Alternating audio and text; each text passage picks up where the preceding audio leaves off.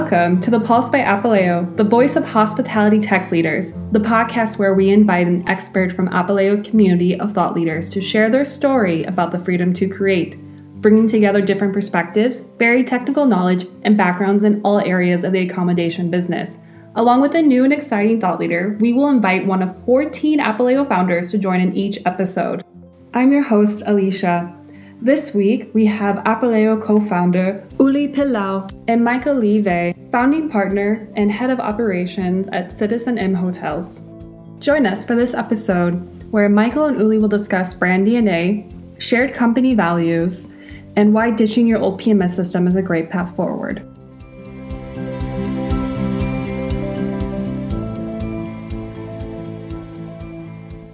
Michael, thank you so much for joining Uli and I today.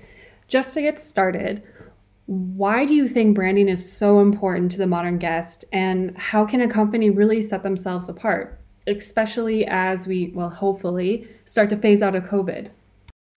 Yeah, I think that the company image, the company branding is everything, right? It is basically your business card into the world, and a name itself has little value. A name that is loaded with emotion, that has a relationship with its clients and its users, is a whole different thing. So I could name you several brands that don't mean anything to you, and other brands all of a sudden have a complete relationship with you. So yeah, brand is important, but we need to be realistic that the brand can have an image, can have a face, if you wish. It can have a story, and that's how companies portray themselves into the industry. But its true DNA, its values, are carried by the people that run the company and the people that represent the company. And I think that only then does a brand or a relationship with a certain service or product becomes a reality. So it is that DNA or that value that needs to be shared by all its members. And I think that unfortunately a lot of companies do not have the fortune of having 100% alignment within the values of all the teams and individuals representing them. And those companies that have that alignment, then it becomes very clear. So I can give you a simple example. You walk into an Apple store, there is somebody in a €2.50 t-shirt with an Apple logo on it, but they carry out the insane philosophy and values of the company. And actually, as they are hired, there is only one question that is asked, and is, how do you feel about Apple? And if they're not as insanely aligned, it doesn't work. Disney, another good example. So I think it is the people that represent a brand that make the difference.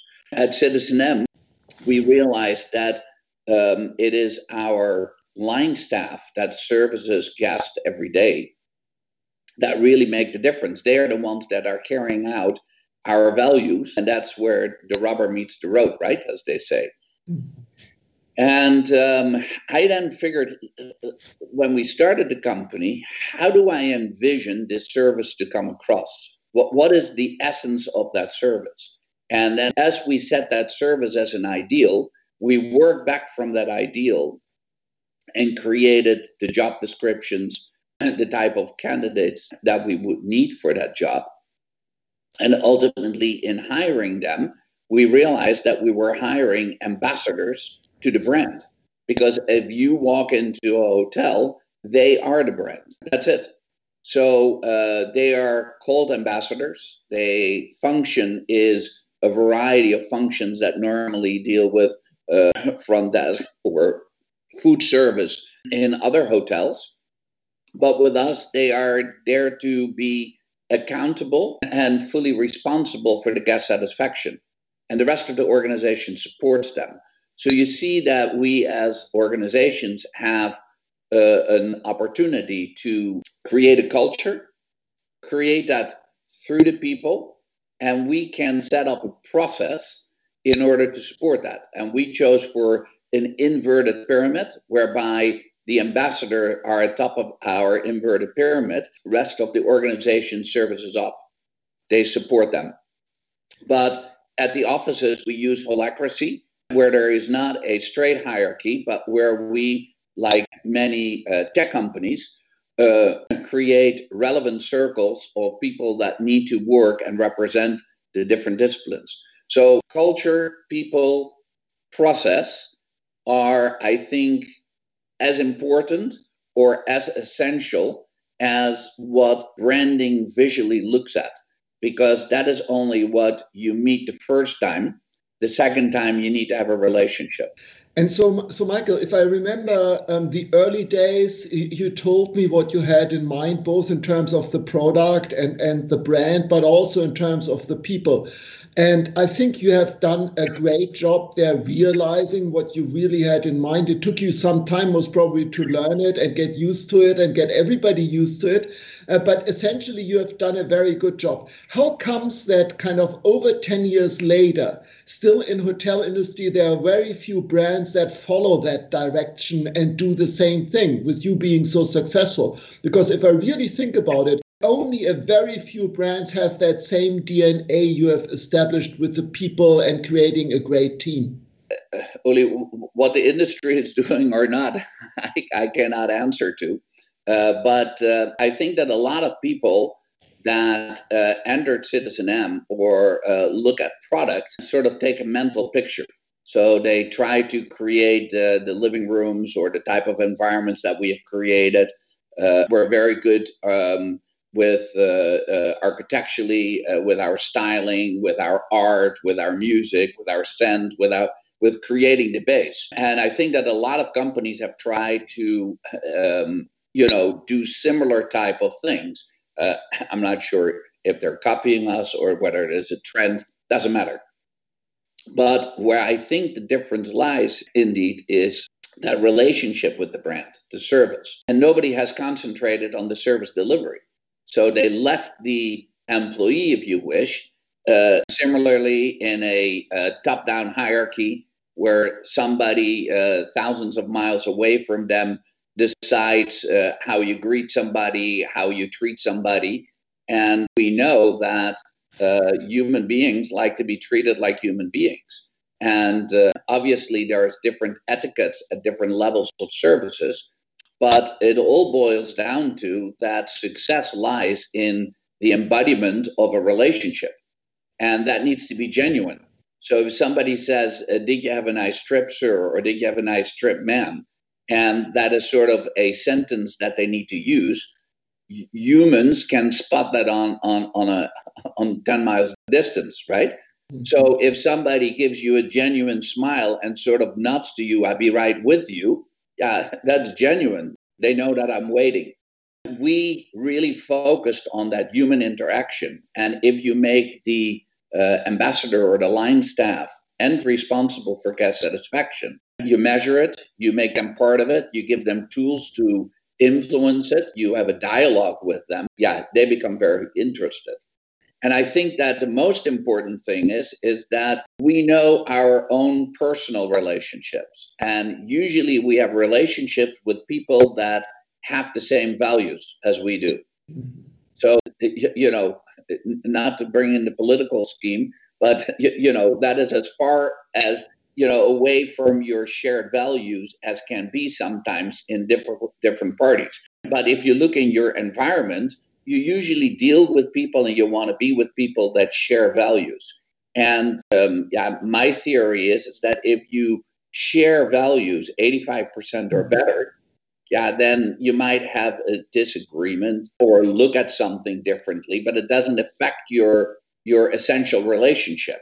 And that's how we basically hire at citizenM. We ensure that everybody joining the company for 85% or better is overlapping with the company's values. Yeah, then it becomes easy. Then everybody can carry it out. So it withstands time, it withstands distance, it can be carried. And I think you have heard of the term institutionalization.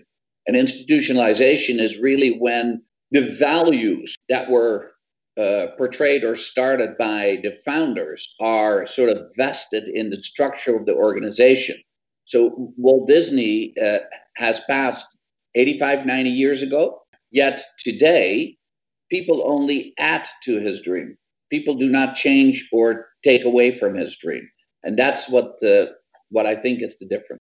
Very interesting. I mean, we as tech startups, for us, people is everything. I mean, we share that vision you have.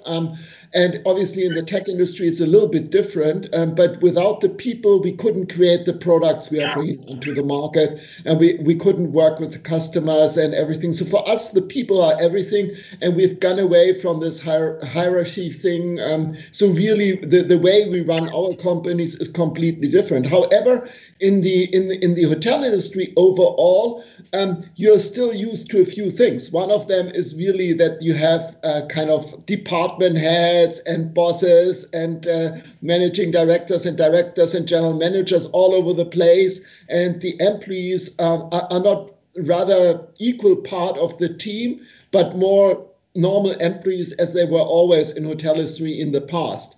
And the second thing is when you look at how you typically arrive at a hotel, you stand in line at the reception and the people don't really interact with you. They interact with their computer in order to check you in and register your credit card and do a million of things without really having an interaction and building up a relationship with the guests. So how do you suggest the hotels should come around this issue?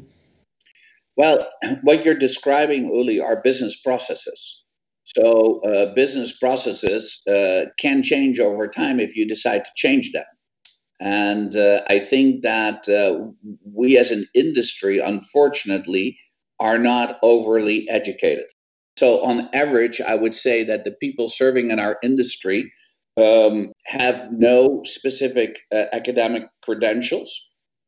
When you get a little bit higher up in the organization, you see that at maybe general manager's level or within corporate responsibility, you start to see some hotel school graduates and bachelor degrees. And here and there, you might run into a master degree student. But by and large, I think we're an industry that people end up by default.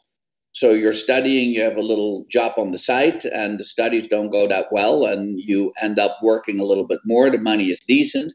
All of a sudden, we have become hoteliers. And fast forward 20 or 30 years, and what we see is that these people have grown, but they have grown from an experience point of view. So what they project forward is what they have learned by experience from the past. And academics can set new goals, think of new business processes. They can be innovative about things. And I'm not saying that somebody that learned through a practical experience cannot do that, but it is not a natural process, or it is not a process that they are accustomed to or used to work with. So what you see by and large in the industry is that when we do something new towards the future, it's usually based on experience from the past. So it's sort of like driving your car forward, looking in the rearview mirror. That's never a very good thing because, maybe to the future, we should decide what we want to do. And I think that it's that inability that cripples our industry a little bit from undereducation and from the process we're in. What we have seen is in certain disciplines that we needed to not evolve, but we needed to innovate again. We needed to move forward because a guest today looks at their smartphone and basically has the world in their palm of the hand, right? And they are used to all kinds of things that hotels cannot deliver anymore. So all of a sudden, we were forced to make a quantum leap and have started to look at specialists from other industries to help us. And you see in certain verticals, and technology is definitely one of them where we have to focus very hard, but you see it also in branding or in learning and development, in certain specifics. You see now an influx of executives from other industries with a more broad education and specified knowledge carrying these duties. And you see that at corporate level, and obviously at hotel level, that's much more difficult because the expenses associated or the visions associated does not always carry. So I think that there is a movement, there is migration, but I think that that's why over the next couple of months, I'm going to dedicate some of my personal time to continued education. And the continued education being, let's say, a week-long program, a curriculum that touches upon some specifics. And Uli, you remember a couple of years ago with Snapshot, with David Turnbull, we created a week-long curriculum on distribution. Right. And actually that curriculum is taught by several of the leading universities in the world.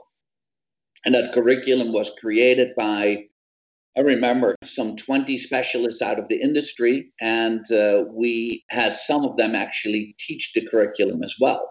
And what I want to do is take 5 topics and sort of reactivate these topics and bring a week-long curriculum that is available to everybody.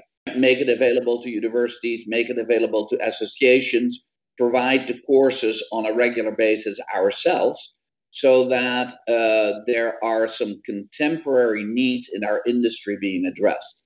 And the 5 topics are, again, distribution or the commercial side, because it's not anymore just distribution or revenue management. It is the whole relooking at the commercial activities of an organization. The second one will be more focused on ESG, because environmental, social, and governance is something that our sustainability needs to come to the foreground. And sustainability is not putting in a LED bulb and getting a green key certification. It's much more. It lives throughout our organizations and it needs to live in every department. So sustainability, or the way I call it, ESG, is another curriculum that we will put together. A third one, and I think closer to your heart, is technology and digital. Because I think that a lot of the post-COVID focus lies on digital relationships with our customers. And what most hoteliers have problem with is that they can here and there do some, let's say, digital activity. But because the guest profile is not supported by their technology, they do not necessarily have that ability to have the technology and all information in their systems serve to provide a crisper digital journey. So technology, architecture, what is a guest profile? What is a system of records? How do we go by that? And ultimately, how do we deal with that digital responsibility we now have? Here's a curriculum. And then there are 2 that are a little bit more abstract. One deals with purpose, brand, and commerce. So what is the purpose of my organization? How do I express that in brand? And how does that have a commercial relationship? So it's not the actual commerce, but how do I activate that into the target audience? And then the last one is culture, people, and process, where process, your choice. Do I work with a top-down pyramid? Do I work with an inverted pyramid? Work with holacracy? Where does contemporary success sit? And what do we choose for? And I think that if you look at those different examples and you start to go back to your initial question, is how do you influence business processes? You need to know a little bit more what it is that you're doing. And only then can you choose new business processes and make them reality. Understand. I mean, that's actually a very interesting perspective.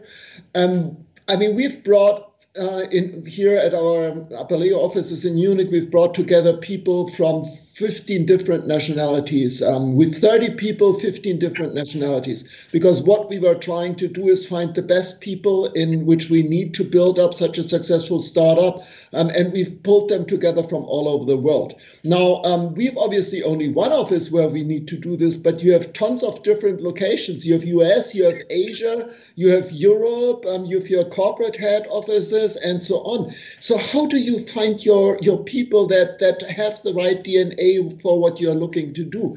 Because we know from our perspective, that's a very, very challenging topic to identify and hire the right people and then bring them on board. Well, it's a very good question, because that's, I think, where some of the key of success lies. So first of all, you need to have your own values very, very clearly defined. So your company values. And you will be amazed, because I think the majority of the companies have, let's say, client or guest values and then employee values. And I never understood how that works, because if they're not one and the same, then you need to switch values halfway through the day. I don't know how that works. So it's already a contradiction in terms that most organizations are set up like that. So I think that you can only have one soul, you have one way of being, and you have one set of values. And you don't deviate from those values if times are good or bad. You stick to those values. So that's one. So articulate them, make them clear, and know what your values are. And now you need to start looking at the audience that you're looking for. So in our hotels, we're obviously looking for a different employee than in our support offices. In our support offices, it is by vertical, it's by specialization, it's by knowledge. So I look there for credentials that deal with specific knowledge. So if I want you to be in brand, or if I want you to be in technology, I want you to have specific trademarks, education, knowledge that can produce. Whereas when you're in the hotels, guest satisfaction is my only measure. So I look for different things. So in the hotels, we have created casting days. And these casting days are a set of workshops that we do with pre-selected applicants. And through these workshops, we see the true characteristics of the individual. And if you see people, unaware of a hiring or an interview process, participating in workshops, you get closer to getting it right. And I think that over time, I would say that 95% we're able to pick those people with the right values. And obviously you have a conversation with them, but you get very close. And the funny thing is that once that culture is alive on the work floor, and 95% or 90% of your employees have a certain value in the culture, and somebody does not fit in, the person leaves by themselves. So it is a majority game there. So that's how we're able to, around the world, create exactly the same teams. So if you check in Seattle, in Paris, or in Taipei, you get exactly the same citizenM service. And people are amazed, but it is actually very simple, because if your values are the same, people, trust me, are the same. It's just the way of selecting. Back for a moment to the support offices. If you have selected the best of class of a knowledge base or a educational background that you need, then it becomes very important to make sure that they fit in the team. And I think that that's what you guys have done at Apaleo right now, is you look for credentials, but you also look for whether they fit in the team. So what we do is whoever is responsible for that particular job, with a job description and very stringent focus, come up with the final applicant. And the final applicant gets interviewed by 4 random people at the support office. It could be anybody. And the only check there is whether we like them or not. And if we like them, then we're good to go. And if we don't like them, they should definitely go somewhere else with all their knowledge, because that knowledge will never come to fruition in the organization if people do not gravitate to each other. So it are the most simple things. And Uli, you mentioned that the industry sometimes looks at citizenM, what you guys have done, and they ask me. And I tell them, I said, well, the secret to our successes were nice. They go like, no, but tell me the really truth. Tell me, what is it that you do? I said, well, we're nice. Really, that's the secret. We're really nice. No, that cannot be it. But in a way, I maybe express it too simplistic and make a little fun of it. But in essence, that's really what it's all about. We are kind people that are genuine, that will treat you with respect. We do not put up with any nonsense. So our ambassadors know that if somebody is inappropriate, it's our house. And actually, it's their house. And if you don't like somebody, you tell them to leave your house. And they're perfectly empowered to do. And so we introduced the word no as well into the organization, which works. And if you're end responsible and accountable and you decide no, then yeah, we have to respect that and we can only support that. So it takes more behind the scenes, as you hear, but in essence, it starts out knowing who do you want to be. Yeah, and actually that's exactly the way we are looking at these things in a different industry, though. But for us, it's the same procedures and the same processes we have. However, one thing I really believe is that if you're building up such a company as you do or as we are doing, I think you have to live your values. What I want to say with this, I mean, we have known each other for 20, 25, I don't even remember for how many years now. So I'm pretty old already. I'm right with you. But one thing I always saw with you and the team of citizenM is it's not only the way you run the business and you operate the company and you build up the company, is also how you act personally. And I think if you want to have credibility with the team and the people you're building and putting together, then you really need to live it in your personal life as well. And the way you have respect for each other and the way you live your values. I think for me, that's a very important piece of making it realistic in the business, on the business side as well. Yeah, I think, Uli, that shared values does that, right? But there is something like passion, empathy, ability to connect, knowing how to sort of engage, timing. So there's certain elements that the same values still can be carried out differently. And often what you see is with founders or people that have a brilliant idea and are bringing it into the world, they have that little extra charisma, they have that little extra passion that sort of emphasizes all those values and sort of turbo boost them maybe a little bit more. But it is that ability to connect to those values for others and to feel that warmth and to feel that energy that flows from that makes them loyal. And that is where the difference sits. And so if it is not carried by the people that emerged and started, yeah, it will never go anywhere. That's for sure. So I mean, there are many examples in that company where people have started to build, in that industry where people have started to build up new hotel brands. And some of them I really like very much, innovative ones, tech-driven hotels.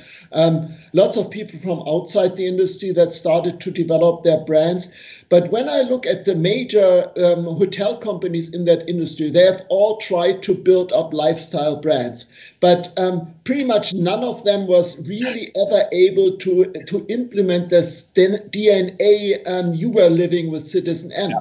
Now, for example, I have a lot of respect for 25 Hours and what the guys did there. It's different from what you are doing, but still, they have a very clear brand, and I like the hotels very much. So what would you think will happen now that Accor takes them over completely? Will Accor be able to continue running that brand and developing it successfully, or will that change?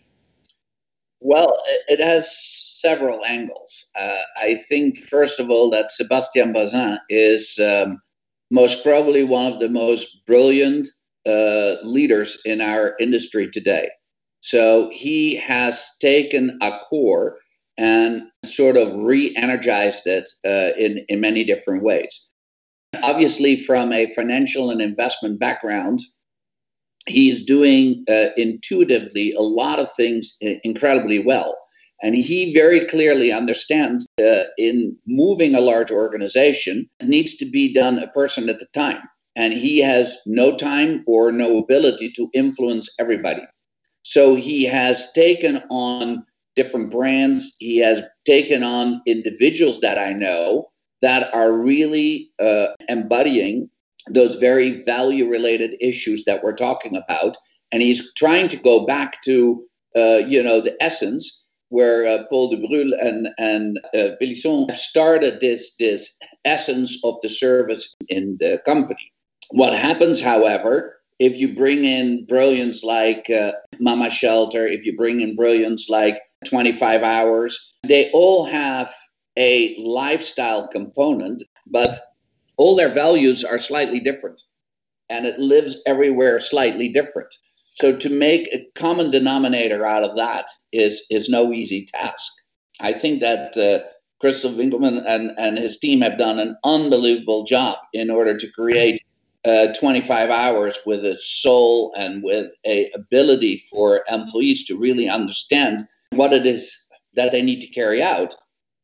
But they every time need to create a new entity. And they every time need to have it sit well in its local environment and adjust. So our product with citizenM is maybe more a cookie cutter product when it comes to what we create, but it sort of delivers to a frequent traveler that shows up in all those locations. So although we localize a little bit, the values remain the same, and the values to the guests that they're looking for are the same. And that is maybe a little bit more difficult with some of the lifestyle brands, and then doing it in volume or doing it as big as an Accor is doing it and getting the same essence across. By and large, I think that in our industry, there are very few brands. So if you really think of brands, Google, Tesla, Apple, the brands that we all yell out.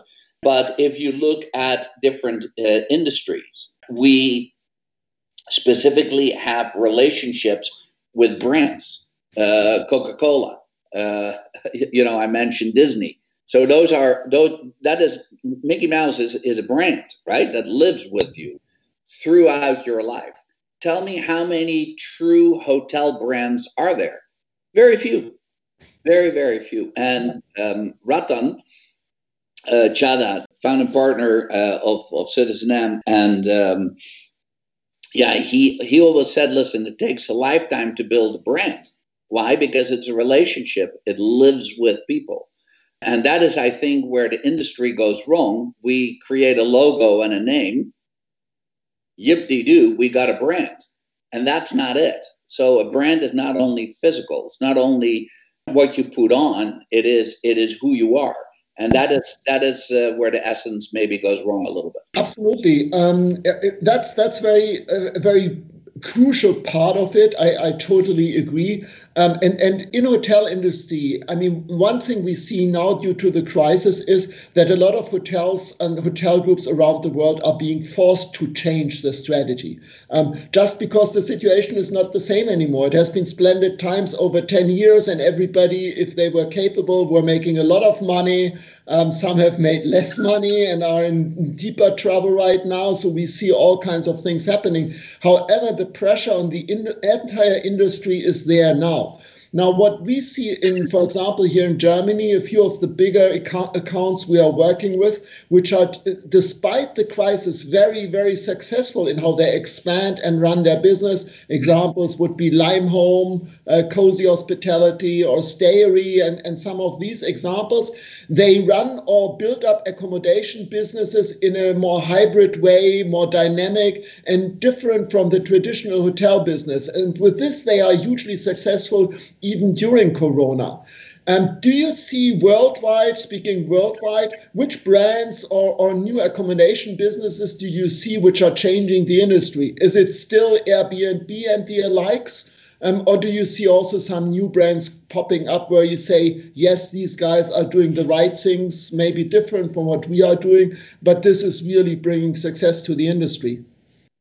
Yeah, I think that, first of all, let's take a look a little bit at where we are in 2019, what the impact of COVID is, and what the opportunities are in this darkest day moving forward. So you mentioned in 2019, yeah, I mean, if during that time you were not making money, then there was something seriously wrong, because all indicators were on full steam ahead and everybody was, flying high. I think that the abruptness about COVID and the standstill that we're in, is devastating. And it's taking a long time, right? So those companies that were not well funded, those companies that were not well structured, they have gone under. So it is estimated right now, and I don't know if those numbers are right, but that during the height of the COVID closure of hotels, that about 70% of the worldwide hotel inventory was closed at one point. And it is estimated that 50% of that will not reopen. So it needs to be recapitalized, different purpose found for the assets. And by and large, the hotel industry remains very asset heavy, or a very expensive industry to be in, because it's a real estate game. And there are companies that have found a different way to bring real estate to bear. And real estate maybe not at its real estate value, but at its moment in time value. So Airbnb, the overnight cost is not in relationship to the value of an apartment, but is in relation to the owner not using it and generating some cash out of it. It's a whole different ballgame, right? So it's not a direct return on the asset value. And that's why I think you see certain companies successful in taking real estate and finding it and utilizing it in a different way. Those companies will continue to be successful, but it's also very difficult because regulation, safety, countries deal with it differently. So you're dependent on a lot of other things that could be influenced also very quickly. So as quick as it came, it could also be gone. So still, if you want to have full control, you own and operate, and it is your game, right? And if not, you have a lot of dependencies. So I think that in the darkest hour where we as an industry are at a very low point, we now also see that there's a lot of opportunity, because the recapitalization and the repurposing of units gives also a clean slate. It's, again, a white piece of paper, and let's see what we want to create. So there's a lot of opportunity as well, but I think we need to be more sophisticated. Back to those business processes that you spoke about earlier, we need to really have a clear definition of what it is that we want to achieve and how many dependencies we want. And if there's one thing that has shown during this pandemic that is very difficult for the large hotel chains, their dependency has always been the ownership groups or the owners of the properties. So the brand comes to life only on the investment of the owners. And the owners at this point have taken the full hit, if you wish, on the impact of the pandemic. And they are a little bit less appreciative, maybe, to the brands for not being able to do anything. Because even if you take less percentage of a management or a franchise contract, less over no revenue, that's an easy one. I think that you need to see it in dependency, real estate value, and what other opportunities we can create. And people are very innovative, and definitely under pressure with scarcity, people become, the best in innovating. So that's what you see right now. Yeah, and I think Alicia wants to ask you a question as well on technology side, because for us, that's obviously a very important part of what's going on and happening right now. I mean, what we see is that the clients and the chains we are working with, the most successful that also kept open during the entire crisis period are the ones that are tech driven. So, Alicia, why don't you go ahead and ask your question now? Yeah, absolutely. So one thing a lot of our listeners can, I think, really get a takeaway is just how important the team, the culture, and the values are for a really good guest connection. But how does that play hand in hand with technology platforms along with allowing for better control and better opportunity? So technology actually is a good example of what has overcome to this industry. And I use overcome as a purposeful word. Because we as an industry were dependent on technology to come up with various solutions for us, where we as an industry are not very capable of articulating what our needs are and describing what processes we need solutions for. And the end result is that, like the airlines that sell a chair, we started to sell a room. And all systems, inventory, and everything that we were doing with our main system, the property management system, were all geared around a room inventory, and the room was centric. So I, as an individual, when I check in, I get assigned to room 201. But it is not me, the individual, Michael Levie, that has a relationship with the company, but it is room 201 that just happens to get Michael Levie today and tomorrow Uli Pilau, right? So we call that a room-centric approach. And I think that if you look at anything happening on social media, on digital, it's all about an individual and a relationship with an individual. So a profile of an individual is the most valuable asset. So if you again look at the large companies that are gathering all kinds of information about us, it's not necessarily that they want to invade our privacy. What they want to do is they want to enrich our profiles to the extent that they can be predictive of what it is that we need. Mm-hmm. And when they can become predictive of what we need, they can serve us up a product that aligns. Now, automotive have done that already, a little old BMW. And when you start your family, you get into the BMW 1, they keep track of you. And they say, okay, listen, if your age is 25 or 28 and you get into your first BMW 1 and it is new, then their statistics tell them that by 33, you have a family, you have one child and a dog, and you need a BMW station wagon. Mm-hmm. And by age 40, they say, hey, he has made some career, he's going to step up to a larger station wagon. And they know that by age 50, they say they're sick and tired of this goddamn station wagon. He wants a two-seater and, it's convertible, even better.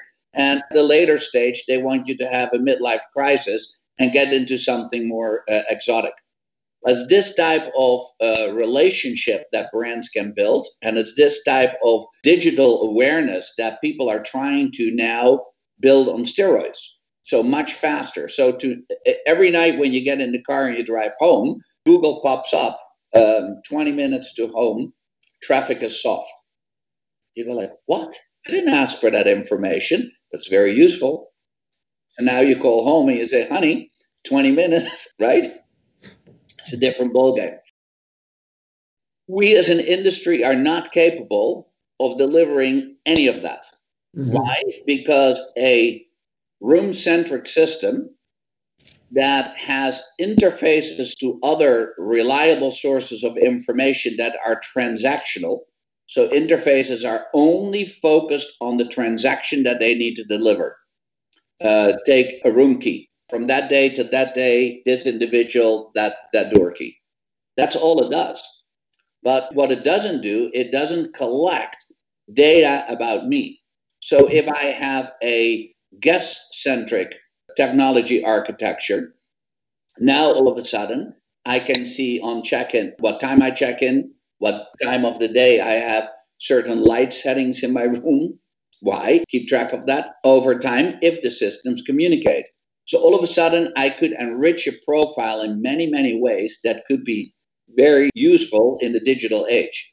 So before we get to digital, we need to have a better understanding of our architecture. And I think that, Uli, you know most probably the percentage better, but 98% of our industry is stuck into property management systems that are room-centric, and there's no free flow of information, no open source of data. Very cool. I mean, this is a kind of a good final statement. I think I totally agree with you. I think PMSs have been there for the past 20, 30, 40 years. They have failed in that area completely.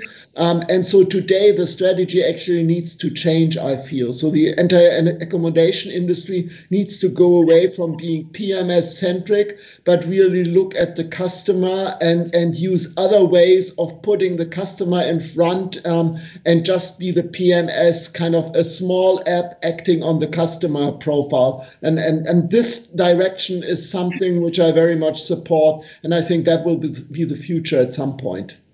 Yeah, I think that, Uli, what the industry maybe is trying to do now with CDP, with the consumer data platforms, they are trying to sort of extract out of all the systems data that is relevant and trying to make sense out of it. The problem will always be, how do I activate that back into all those systems? So an open source architecture, an ability to have systems communicate with each other is of the most essence. And I think that there are great initiatives, Apaleo being in the lead. There are other middleware that is available right now. Also in the upper tier, there is some work being done. But the essence lies in, how reliable is my guest profile? Do I know for 98, 99% certain that I'm talking to the right person? Because then I can have a relationship with them. The industry at best, and maybe a shocking percentage, I think we are well south of 50% of reliable customer data. Yep. Most probably it sits more in the 30s. But I think that unless we make that switch, we will never get there. Perfect. I just wanted to thank you again so much for talking with Uli and myself today and giving us all your valuable knowledge that you had in just less than an hour's worth of time. Sure, no problem. Pleasure.